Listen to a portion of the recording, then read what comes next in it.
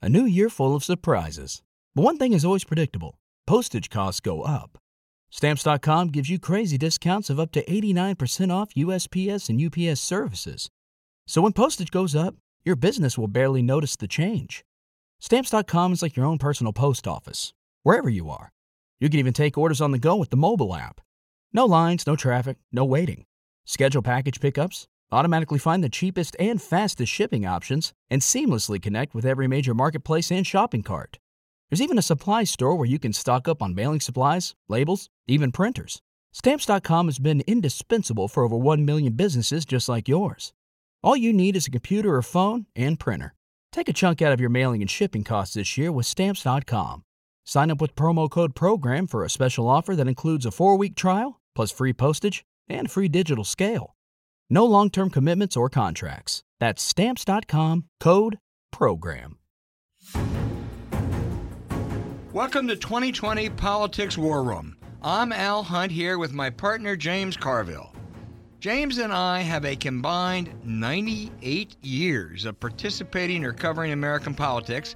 We'll draw on that each week with insights about what's really going on in the 2020 national political race and throw in our take on impeachment. It'll be lively, it'll be unpredictable, and it's going to be fun, right, James? I hope so. It better be, because not any fun. I'm not going to do it. At my age, I'm not engaged in any non-fun thing. To go have as much fun as we can the whole way through. We got some interesting guests. We're going to do a quirky thing or two here and there, and we'll try to remember as much as we can from our 98 years of experience. But we probably a lot we're going to have to leave on the floor. Yeah, I think if we can get 60%, we'll be okay of that 98%. But we're going to have some fabulous guests. Starting now with the Speaker of the House, Nancy Pelosi.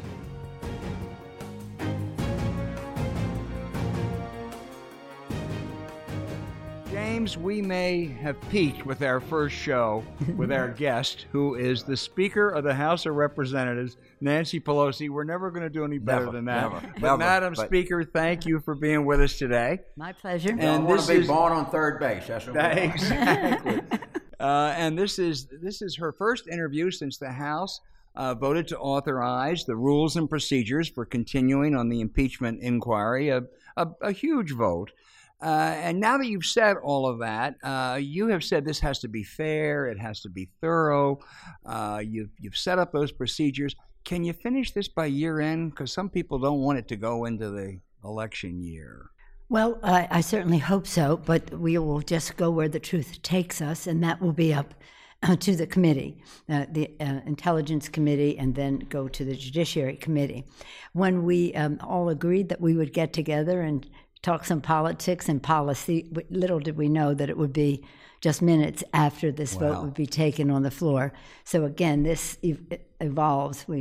I had no idea last week that we would be doing this week. We are fortunate indeed. I am. There is the question: should the hearings will make a difference, obviously, in what comes out. But I get a sense that you would prefer when I say narrow, I mean a focused focus on the Ukrainian effort to shake down the Ukrainians, to dig dirt on Joe Biden, and obstruction, rather than broaden it to talk about Mueller and emoluments and all that. Is that fair? Well, I don't ignore all that Mueller has put forth. There may be some obstruction of justice there. I don't know. That's up to the committees to examine. But what this is about for us is that no one is above the law. That is just the principle. We take an oath to protect and defend the Constitution. The Constitution has 3 co-equal branches of government. The president says he can usurp that power by saying Article 2 says I can do whatever I want. So this is about the republic, if we can keep it in Franklin's words. This isn't about his personality, his policies, his behavior. That's all for the election. This is about, was there a violation of his oath of office to the Constitution of the United States? And how do we honor ours with dignity, with prayerfully, and with calmness, but nonetheless with the responsibility the Constitution gives us? One of the violations could be any attempt to cover up what has occurred. And the other day, the colonel from the National Security Council said that transcript they released on the call to the Ukrainian president, that there was important things that were deleted. Do you think that could be part of a cover-up? Again, the committees will examine the facts, the truth, and take us to where we need to go. But with all of these things, we want to have as much clarity as possible. So there may be some irresistible other charges that could be made against the president, but we want to have the most ironclad, Constitution-based argument as we go forward. James? Speaker, you were, I would say, most famously skeptical about beginning this process. What was the kind of triggering event in your mind that made you go from being skeptical to at least supporting a further look in this? September 17th, 2019, which was the anniversary of the adoption of our Constitution, September 17th, 1787. All right, you cowboys and cowgirls back home, remember that date. We learned a little history here. And that was the very day that this issue exploded, that the President of the United States used his office to undermine our national security by withholding congressionally voted funds for military assistance to Ukraine, undermine our national security to the benefit of Putin, jeopardizes the integrity of our elections by saying this will be granted or withheld depending on if you help me in the election, essentially. And in my view, a violation of his oath of office. And that was that day, September 17th this year. And this is why I was hesitant in the beginning to go down this path. This is very divisive. But indeed, the president has been divisive. And in doing so, he's going down a path where I question his loyalty to the oath that he took, the oath of office. So the public opinion changed dramatically. When I went out to make my statement, it was 59 oppose, 34 support. That has changed as people see a path and understand why we made this transition based on information that was readily available. Now, let me just say this, because the president says to me, hey, you see the notes are with him. We would have never seen the notes if there had not been a whistleblower. So it's not as if this is something that everybody said, everything's hunky-dory around here, what are you making a fuss about? We would have never seen those notes had there not been a whistleblower going to the Inspector General who declared it credible and of concern. And then the process went forward from there. And do you think it's important to get the rest of that transcript, or is that something that may not be relevant before you were able to have a final resolution? I think it may be relevant, but I think it'd be hard to get. I don't think that they're going to be saying, if only you saw the whole transcript, it's exculpatory. I don't think they would do. I don't think they leave out stuff that's exculpatory. Yeah. And there's some people who think, let's not make a fuss about the transcript and it's where it is. Let's just focus on what he did. Right.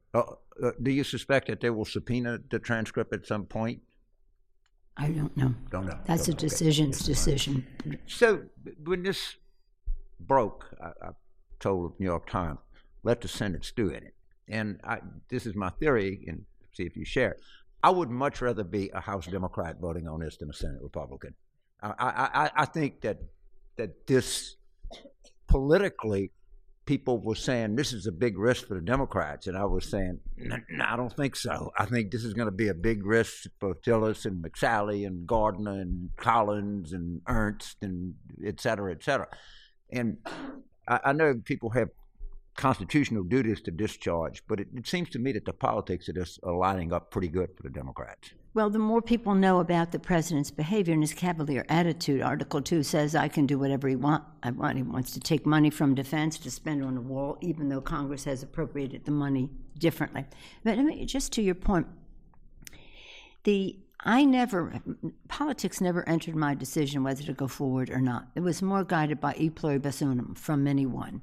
How do we unify the country? How do we not contribute further to the what's happening because of the way he is? So that was really it. It wasn't political And we have an oath of office that we take, so we can't say politics stood in the way. By the same token, we cannot go as the slowest ship, and that would be the United States Senate. If they don't want to honor their oath of office, if they don't want to strengthen the institution in which they serve, if they just want to abdicate their responsibilities and be shills for the president, that should by no means be a measure of how faithful we are to our oath of office. Trump, of course, claims that he's a victim here. Has he told you that? And what do you say to him when he says that? I don't know that he has said that to me in just those words, but it's a tactic. It's a tactic, and let me just say, he's the president of the United States. When he became president, I thought we have to do whatever we can to help him be a good president for the people. Our whole agenda is for the people. This initiative to continue to go further down the inquiry path is for the people, defending our democracy for the people. I don't even want to go into a psychoanalysis of this president, but I do think an intervention is warranted. Policy, personally, in every way, is something that's very strange. Here's one out of left field that will surprise you. It only would be asked on a podcast. Another surprising critic, was Kenneth Starr, who was the Clinton prosecutor, who said that the House is engaged in a destructive frenzy, that Trump did nothing corrupt, and impeachment is bad for the country. My goodness, how times have changed. When he would take a personal indiscretion and turn it into an impeachment, and doing so in a way, I can tell you, I was here, they practically pulled up, opened the trunk of a car, threw these things practically on the street without even showing to the president first. What we have afforded to the president and what we put forth today is better than what they ever gave in terms of respect and opportunity to President Clinton, or even to President Nixon. We've come a long way since then. That's really quite sad. It's really sad because they must have some judgment about the Constitution of the United States. I don't know the hypocrisy is so raging, and the inconsistency is so obvious that I don't. For most Republicans in general, not just Starr. Yeah. I mean, he was a man that was so appalled by what President Clinton did, and yet when he was president of Baylor, while he was president, was the biggest rape scandal in the history of college athletics. And this guy comes back and runs his mouth.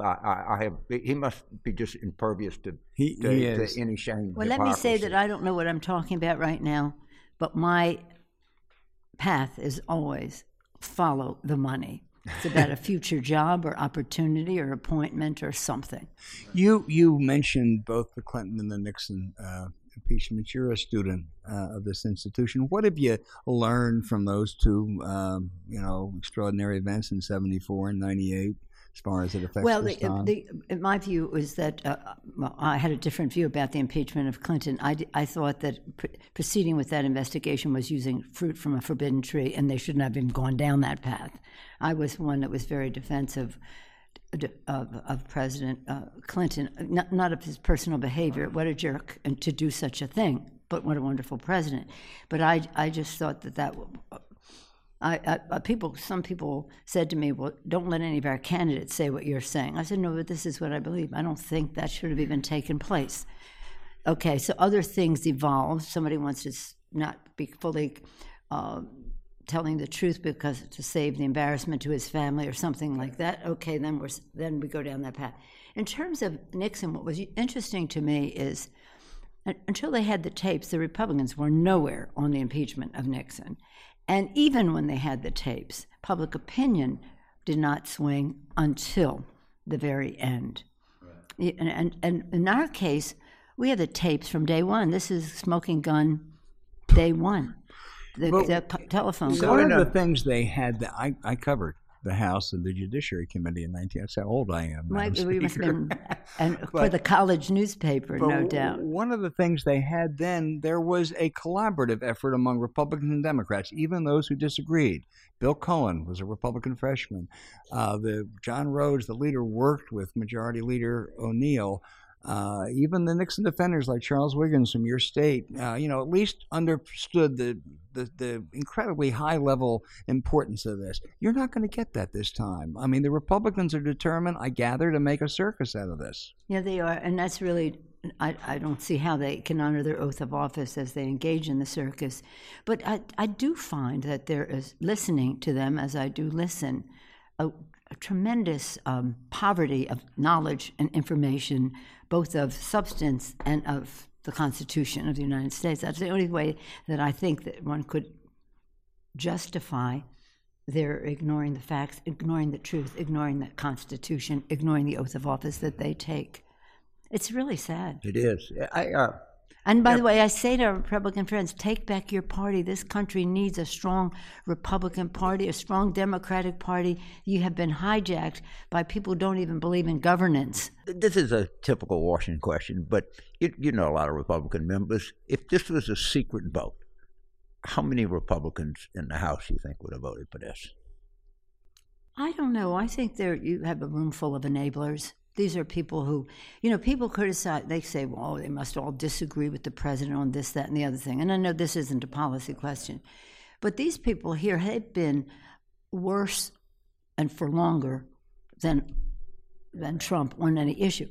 Denial of climate, women's right to choose, LGBTQ, equality, gun safety, immigration in a fair way to protect our country, and name any subject, fairness in our economy. They've been there and worse. So he's their hero. He's their guy. Maybe a handful. A handful. So during the Clinton impeachment, a central part of our strategy, obviously, was to trivialize the underlying offense. So, okay, I mean, really, for this, are we really going to go through that? They don't have that option. No. As I go back and I think about, we were able to present Starr as a partisan, prissy, prudish guy, and he played the role perfectly for us. And the second part of our strategy was to say, yeah, so what? This strikes me as they're going to have a really difficult time executing that strategy going forward. Right. Well, they're two different things. We're talking about personal indiscretion, and then how that was treated. We're talking here about the national security of our country. And as I said to the president that day in his office a couple of weeks ago, was it? Which he foolishly tweeted out. But he tweeted out, thank you very much. Really, thank you. All roads lead to Putin. Right. Who benefits by giving Russia a stronger foothold in the Middle East? Russia. Putin. Who benefits by withholding military assistance to the Ukraine? The Ukraine lost thousands of people at with the violence from Russia in this incursion into the eastern part of Ukraine, and we're not going to give them the military assistance that Congress voted. Who benefits from his questioning our commitment to NATO and Article 5 of NATO?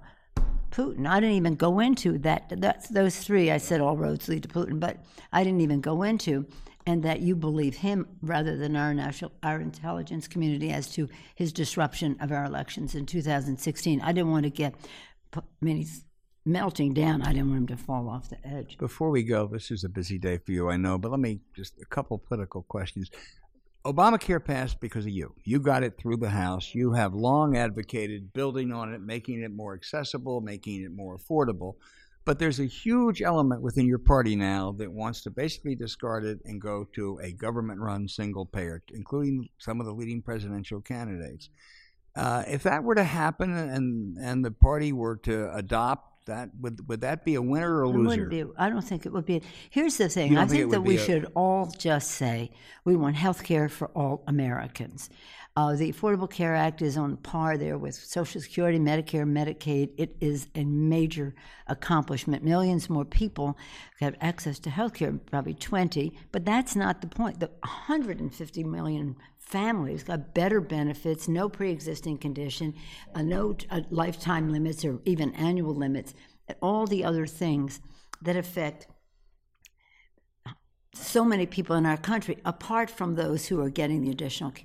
So the point would be the point is to eventually get to a place where we have 100% coverage, which is our goal, then the path would be to follow the Affordable Care Act. If it leads to Medicare for all as an option, so be it. But to say we're throwing this out because we're going to have this and you're not going to have your private insurance, I just think, first of all, is I don't support that. But when I talk to these folks, because I've been having my single payer, I said I had those signs in my basement from 30 years ago. I get the point. We want everybody to have it. Now we have a responsibility to do it. I don't. It's a big price tag. The federal government people say, well, you'll raise taxes. I think we've had 3 hearings,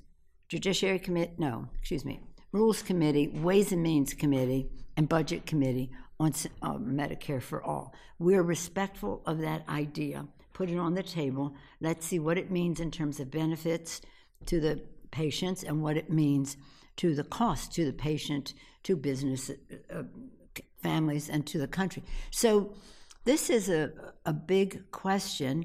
I just think that if people want to talk about that, they really need to know. I mean, I don't think they want a single payer where government is administering the health care, but some people think that's what that means. So we have to have clarity.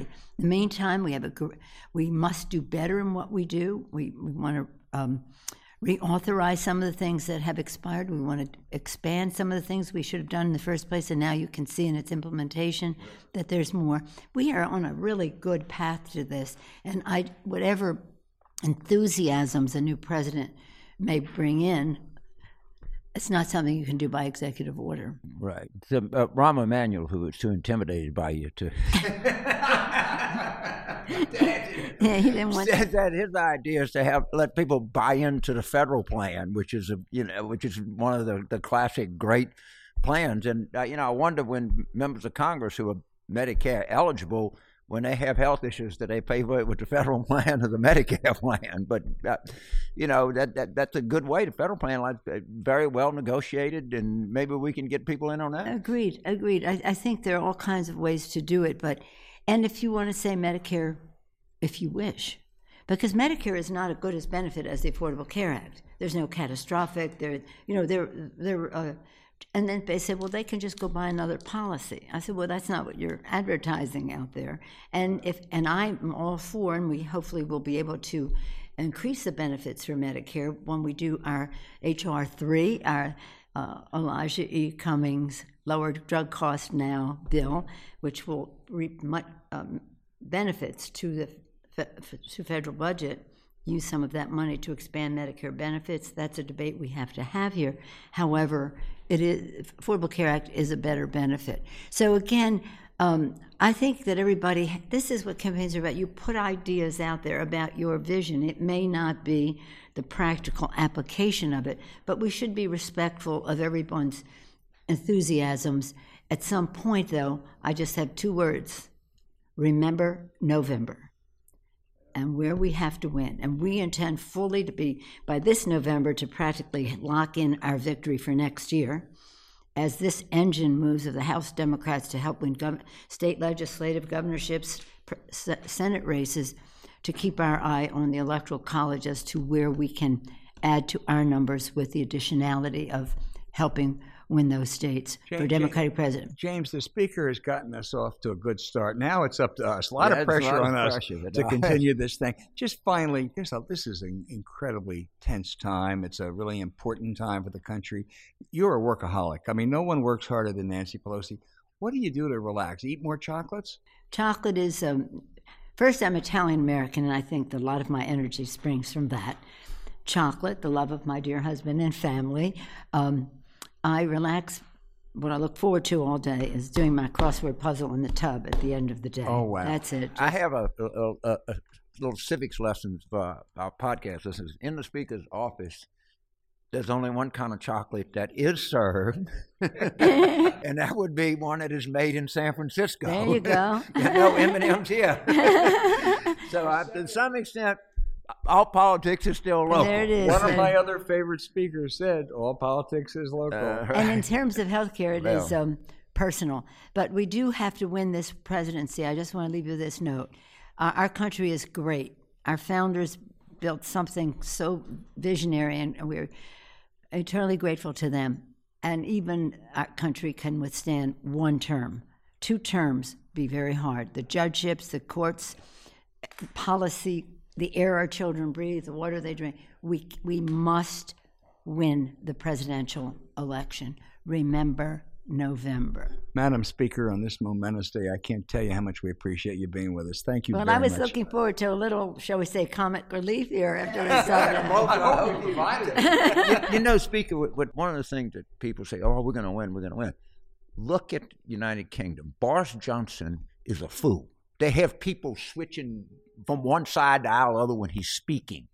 Yet he will probably win a snap election because Jerry Coburn has made himself so unacceptable. And this is not a gimme thing. You could lose this. You could throw it right over the fence. No, I understand, but you know what? We have to, and we try to, with our races, own the ground in our mobilization. Message right mainstream. Mainstream. I'm a left-wing San Francisco liberal, so I can say to people, that's the old days. We're going mainstream and money.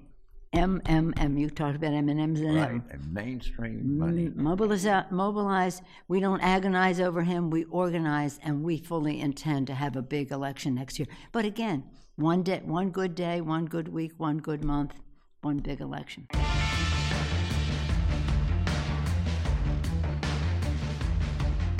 James, this is our day. We have Mr. Inside and Mr. Outside. Nobody is more versed in what's happening in politics a year out from the 2020 election than Charlie Cook, who has overcome his Louisiana background to become an institution with the must-read Cook Political Report. And no one is more versed in the underlying basics and fundamentals of American politics than Thomas Byrne Edsall, great political reporter, now columnist for the New York Times. Tom also knows the 2020 inside and Charlie the broader picture, so we really have scored big.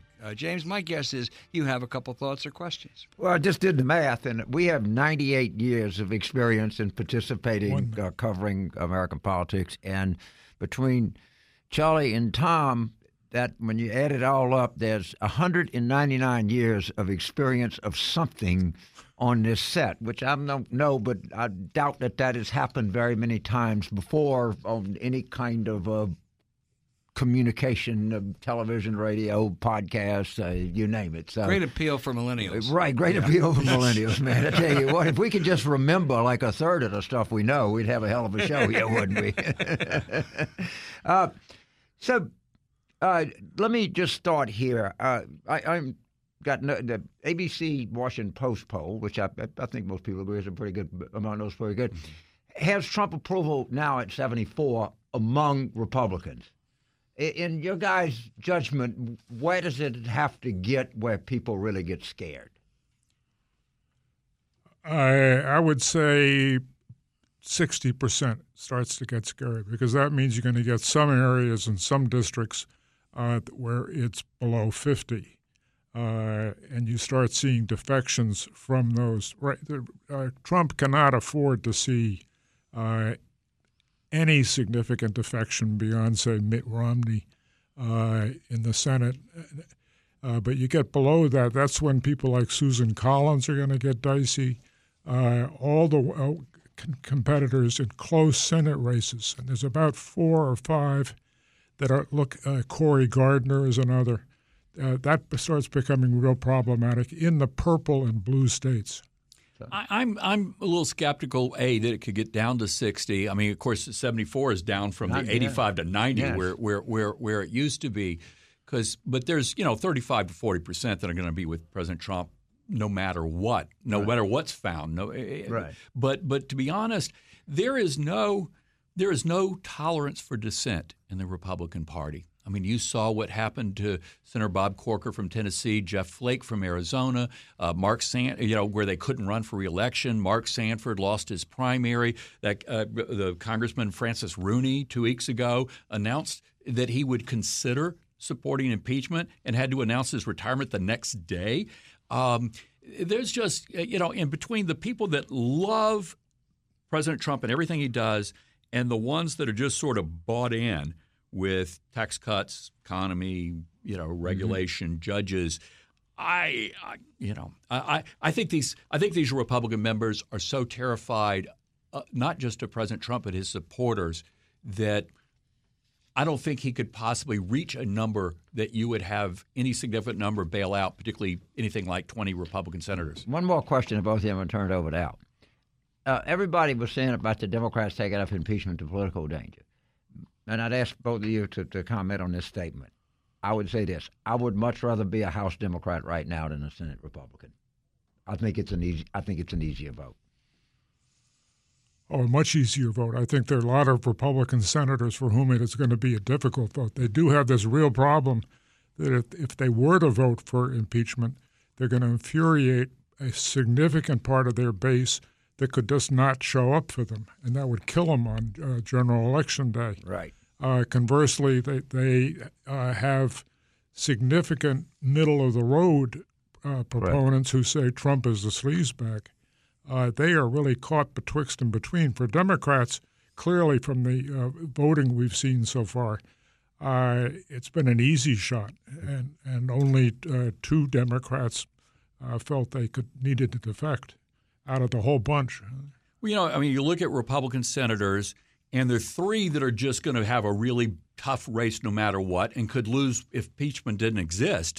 Martha McSally in Arizona, Cory Gardner in Colorado, Susan Collins in Maine. So impeachment could theoretically seal their fate, but, they're already in deep trouble. But really, Tom Tillis and Perdue in Georgia, those are the only 2 people that are on the bubble that I think it could.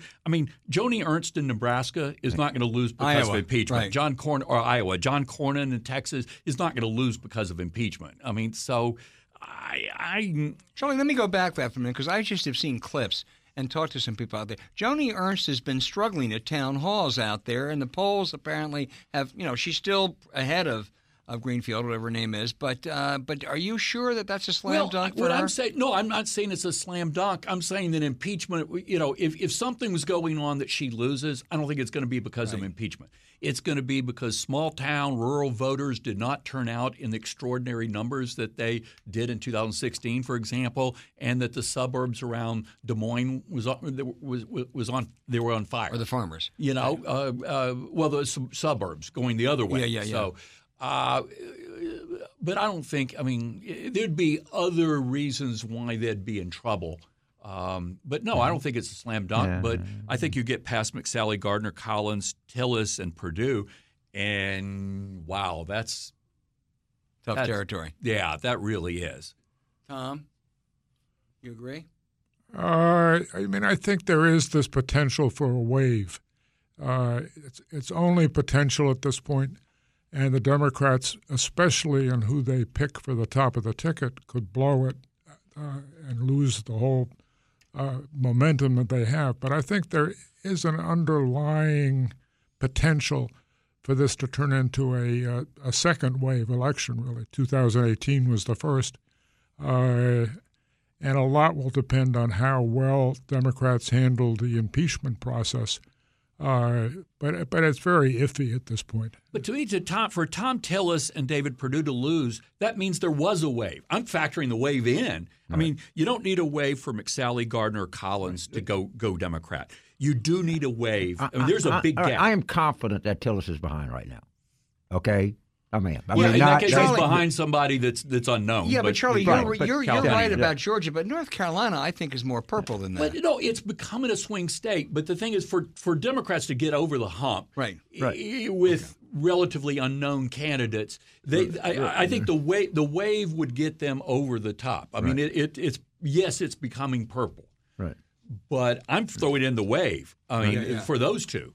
Right. Do you both agree the House is a done deal? There's no way the Republicans can take it back? Well, I don't say no way, but 95% chance that Democrats hold the House. I agree pretty much. Let's talk about a couple. And, James, I want you to weigh in big time. But I want to look at a couple states that fascinate me. Tom, you've written a lot about some of those Sun Belt, including Texas even. You didn't say it's turning purple, but you said, it's moving. It may move faster than people think. And Arizona. Just tell me where you think they both stand right now politically. I think Arizona has a good chance of becoming shifting to a purple state status. And I think Democrats have a good shot at the Senate there.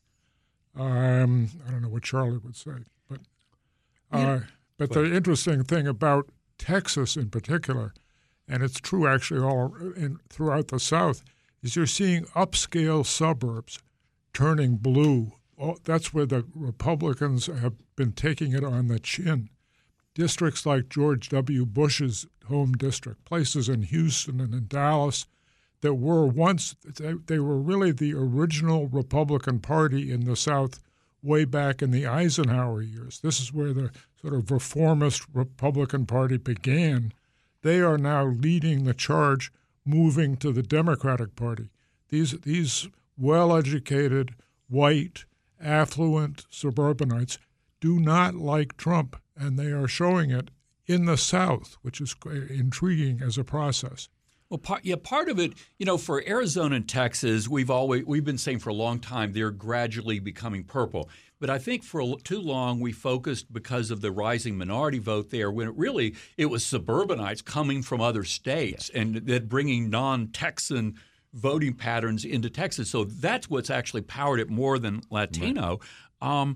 And I think in all four of those states, Arizona, Georgia, North Carolina, Texas, all four of them have a huge influx. I mean, that's the difference between those states, between Georgia, North Carolina, and Louisiana or Mississippi or South, where they don't have that influx of out-of-state. When Obama carried North Carolina in 2008, McCain carried the longtime North Carolina residents by a pretty sizable margin, and Obama won narrowly by carrying those newcomers by a fairly – and there are a lot more newcomers coming in. Let me turn it around for a second, Charlie, and go to Wisconsin.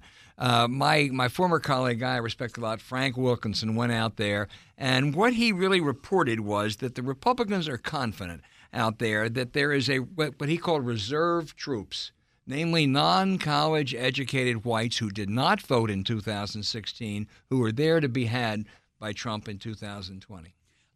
I think there are. The question is, are there more of those? I mean, what we're seeing is a realignment taking place in this country. We're seeing a white, college-educated, suburban, not exclusively, but a whole lot of women. They're moving out of the Republican Party or away from independents towards Democrats. But simultaneously, you have a lot of working-class whites, non-college degree whites, particularly in small-town rural areas, that they used to be Democrat. They're moving towards the Republican Party.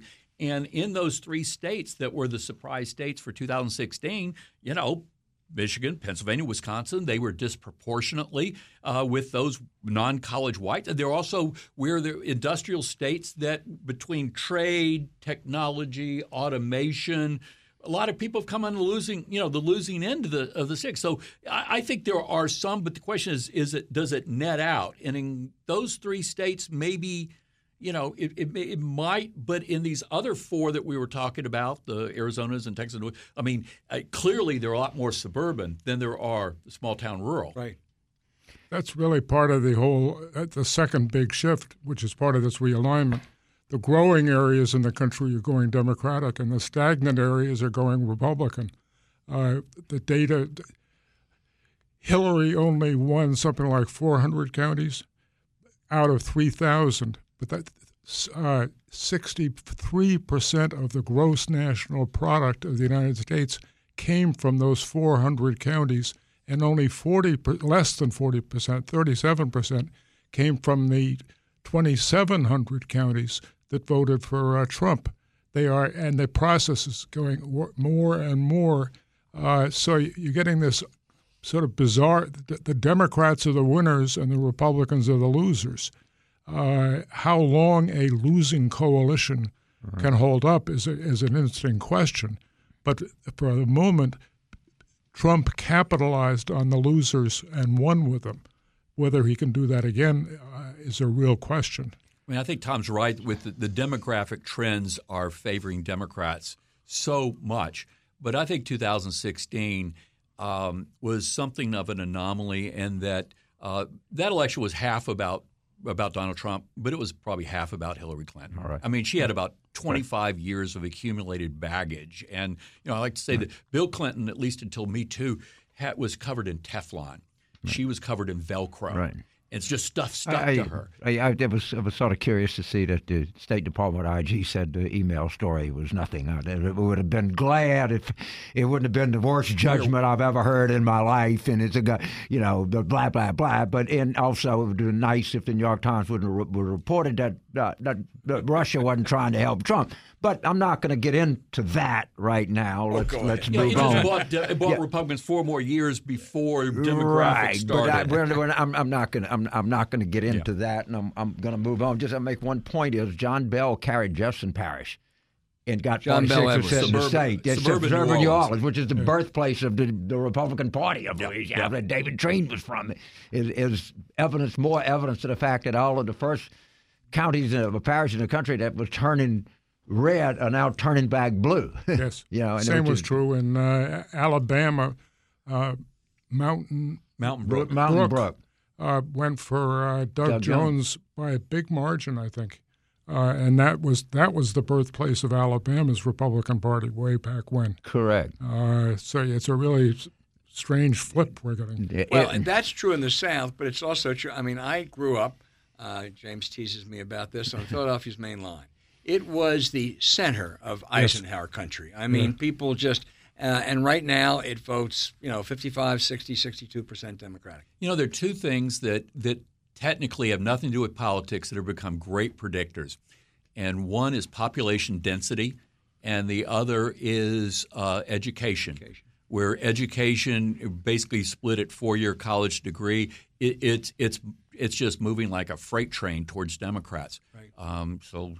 There's a real problem, though, for Democrats in this, in that here's the party that says it's the party of the working class, that Joe Sixpack and Jill Sixpack, but it just isn't anymore. It's the party of the Volvo driver. Right. And it's hard for that party to make the claim in places like Michigan and Wisconsin that we're with you regular working guys, when really they are an elite. And an elite Democratic Party has a lot of internal communication problems. And given the structure of the Electoral College and the Senate, Democrats have a problem. You can't get buried in small-town little America by 18% of the country elects 52 senators. Yeah. Okay, so this leads me to I agree. It's setting up nicely. The Trump approval is not very good. The demographics are coming our way. We're doing better here. I have 2 gut-wrenching fears going into this. The first gut-wrenching fear that I have is I actually think this left turn, this extreme left turn, can really be damaging. And if you look at the UK, Boris Johnson is horribly unpopular, a complete fool, who would probably win a snap election because the British Labour Party has made itself unacceptable. And my other great fear is, Tom Edsall has written about this, other people who I know and respect have said this, the Democratic technology deficit with the Republicans is appalling and it's bad. And I am going to spend a lot of my time screaming and yelling about this. So I would ask both of you to comment on both of those 2 things: is the left turn and the technology deficit. Charlie, why don't you take the left turn, and then Tom, you go to the technology, which you just wrote a masterful piece about. Yeah, I don't think there are a lot of Democrats that have philosophically changed their minds that much. I think what happened is when non-college whites left the Democratic Party, they were the most conservative, least liberal component within the party. You lop off, starting in the 90s in the South, and then after that after the turn of the century in the North, you lop that off, and the center of gravity in the party is going to go left. I think, to me, the question on this one is, what is the Democratic Party's risk tolerance? How much are they willing to risk reelecting President Trump to do what really feels good? Right. The most conservative, I would argue the most conservative element of the Democratic Party right now might be older blacks. Well, now. Yeah. Now, that made it's amazing that you could say that, and both of you would look at me like I'm not crazy. Yeah. On that point, we talked to Nancy Pelosi, Charlie, earlier, and she basically said, and this is not an exact quote, that to run on single payer would be a disaster for Democrats. Yeah. First of all, anything anything that involves getting rid of private health insurance, where 39% of Democratic voters have private health insurance. And when you look at union members, all of that, man, that's deadly. But the other thing is anything that smacks of massive tax increases, and it's not that Democrats are like innately, anti-tax.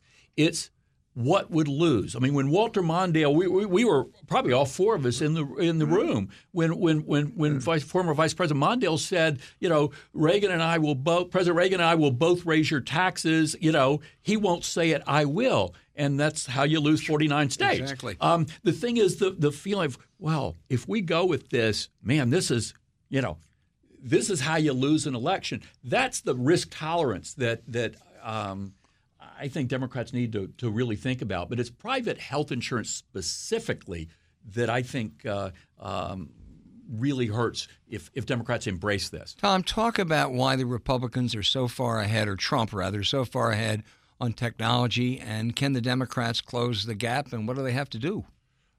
Well, technology, this whole thing, it started with George W. Bush got way ahead in 2004. Then Obama pulled way ahead for the Democrats. But then in 2016, Brad Parcell, if I'm pronouncing his name right, I don't know. I think you are. Really invested in this while Hillary Clinton did not. And they have developed a very sophisticated ways of identifying Republican-leaning voters and non-voters. That's the important thing for them. They want to turn out every potential voter that they can, and that includes registering them. And they've developed techniques that are too hard to describe on the radio of pulling up all kinds of information that you don't know you're giving away. And the Democrats, in the meantime, have been stuck in a battle against each other where all their efforts on Facebook and on other digital outlets are all geared to promoting their own candidacy and not promoting the Democratic Party.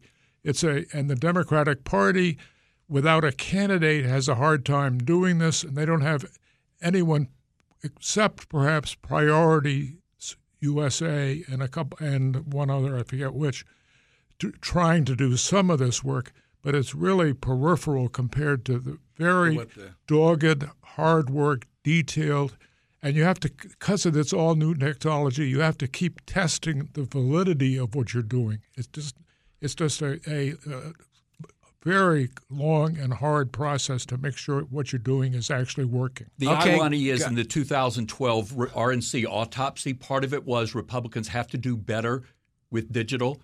But that was the only thing they actually did. They did. And so this happened post-2012 election, between 12 and 16, this happened. But that was one of that was the only part. They ripped all the other chapters and threw away. All right, guys, let's cut to the chase. We're getting the hook, but let's cut to the chase now. We're going to go and let's say who's going to be the Democratic nominee. And the numbers have to add up to 100. And I'm going to give you 5 choices. I'll even go first. It's going to be Biden, Warren, Sanders, Buttigieg, or a candidate out there, some kind of savior who's going to come in. I'd say Warren at 40, Biden at 25, Buttigieg at 20, Bernie at 10, and 5 for an outsider.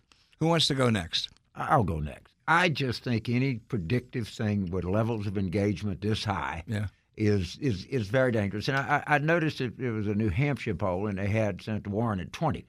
Well, she's running 100% ID in New Hampshire. All right? It tells me that there's a lot going to happen. This is not a kind of a year where you kind of know what's going to happen in advance. I think. All right, a year out. You're right, Jim. A year out. Come on. I mean, I'm predicting turmoil. That's all I can predict. You're going to be a cop out. I'm so disappointed. You'd be disappointed. I mean, the Cajun will not rise to the occasion. Tom Edsall, Charlie Cook. My colleague Amy Walters says the conventional wisdom is that Joe Biden can't win a Democratic nomination, right. Elizabeth Warren can't win a general election. And I think that is the conventional wisdom. I would give Biden, Klobuchar, Buttigieg together a 55% chance. Right. And Warren and everybody else 45, which basically means Warren. Yeah. I mean, because nobody knew was getting in. Yeah. Right. Tom, you agree nobody knew was getting in? I don't think anyone knew was getting in. I think if Warren is going to make it, she's going to have to do something on Medicare for all that is credible, and she hasn't done that yet. And for her, I think that's going to be her make or break point. I have serious doubts about her as a general election candidate and whether it's a good choice, but I think I would put the odds on her. If she can get over this Medicare for all, it could be the killer, though. She is head and shoulders better than anybody else in this field in terms of candidate skill, in terms of organization. Yeah. And if her shortcoming is the plan, and she's got to figure out a way to say, well, of course, we're not going to have 60 seats in the Senate. We're not going to have, that we may have to settle for something less initially. I mean, she's got to make that turn somehow. Right. Boy, we have struck it rich, as they say, James. We start with Nancy Pelosi, and then we go to Charlie Cook and Thomas Byrne Edsall. I mean, we're being carried today, but I want to thank Charlie, I want to thank Tom, and I hope you'll come back. It's an honor to be with you guys.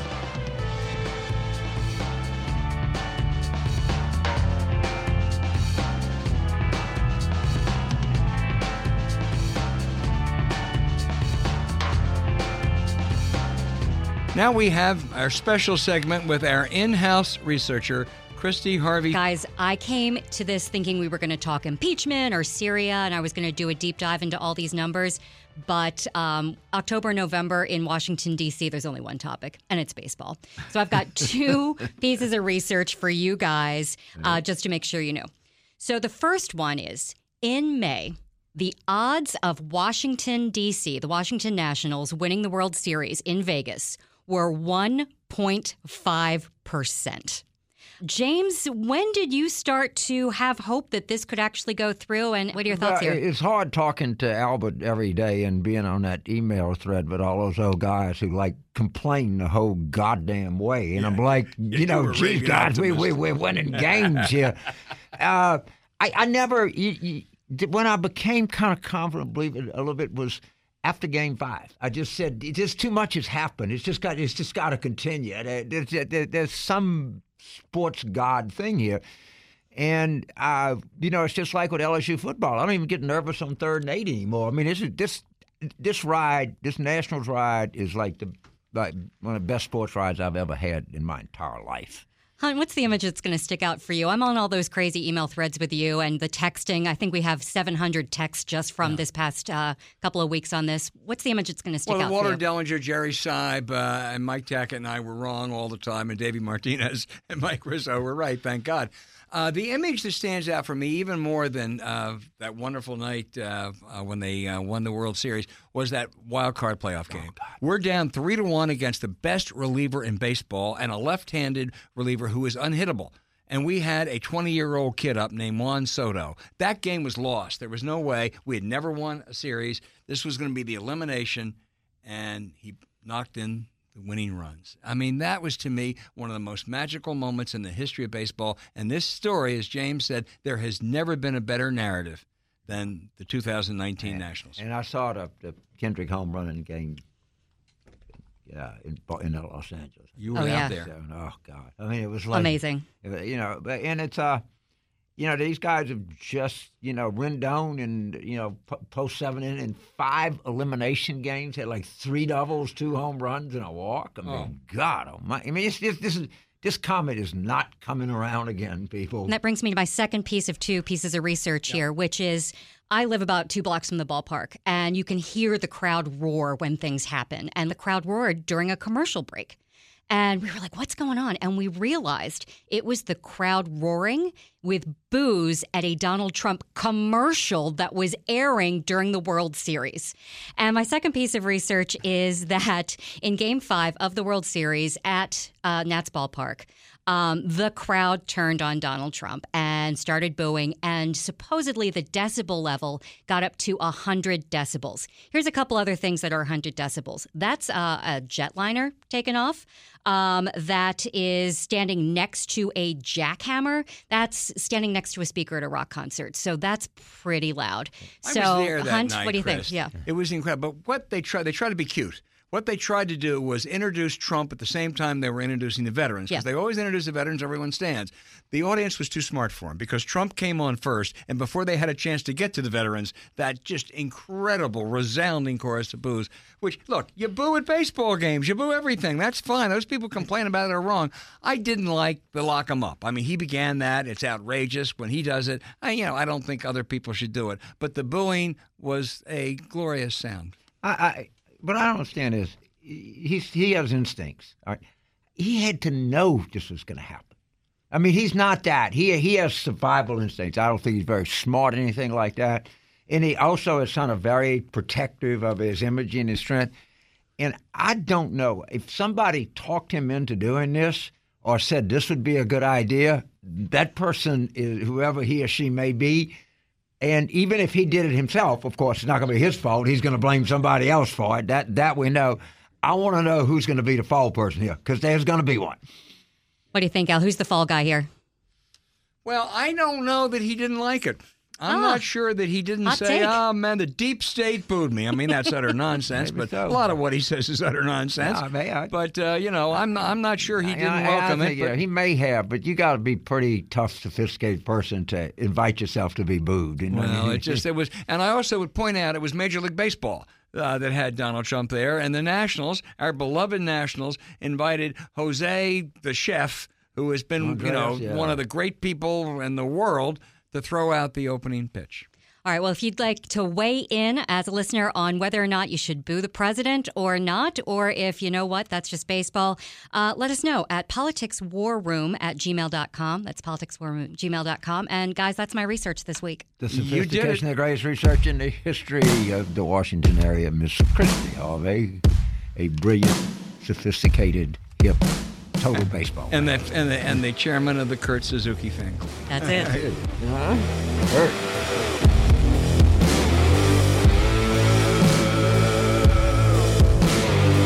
As we wind down, we have an interesting exchange between two political protagonists, our own James Carville and that great Trump man, Sean Hannity, at last weekend's Politicon convention. Moody's Analytics had him at 351 electoral votes in their analysis this week. That's where I think Donald Trump is headed. He will be reelected, in my opinion. Trump got 46.1 in 2016. The Republicans got 44.8 in 2018. It was the highest turnout since women were granted the right to vote, the biggest popular vote majority in the history of off-year congressional elections. So please, this is going to happen. He is going to be impeached. James is saying, well, Republicans are nervous. How do you think the 40 House Democrats in Trump-won districts are feeling if Nancy Pelosi and the corrupt, compromised fact witness in the case running Soviet Union-style impeachment hearings? How do you think those 40 Democrats are feeling? I know. Hang on. I got a question. They're going to vote to impeach him. I know these guys. Okay, a lot of them are friends of mine. They don't fear Trump at all. I'm just telling you. That's the point. James, what crime do you want to impeach him on? For leveraging his influence for personal political gain, which is, if you read the Federalist Papers or you read anything else, is about the most serious thing that you can do. Plus, they're just getting started. What's the crime? I didn't hear it. What's the crime? Again, what they're going to impeach him on is self-dealing while conducting the business of the United States. You may say it's not a crime. He will be impeached. What's the crime? Tell us. Tell the crowd. The crime is simply this, that you used U.S. influence to dig up something with a foreign government on your opponent. It's that. If you don't think it's a crime, then go on TV and say it's not a crime. I will go on TV on your show and read you exactly. I have the transcript. There's no quid pro quo. A president has a duty to faithfully execute the laws. Ukraine interfered in our elections. He is going to be impeached. Okay? For what? And you can again.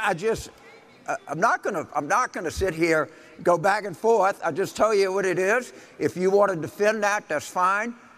You can scream, you can yell. This is going to happen. and you're just going to be out there screaming at the moon pays as much attention to the dog barking at it as the Democrats pay to Trump. You get wow, wow, wow. The moon don't know. It don't hear it. It has no fear.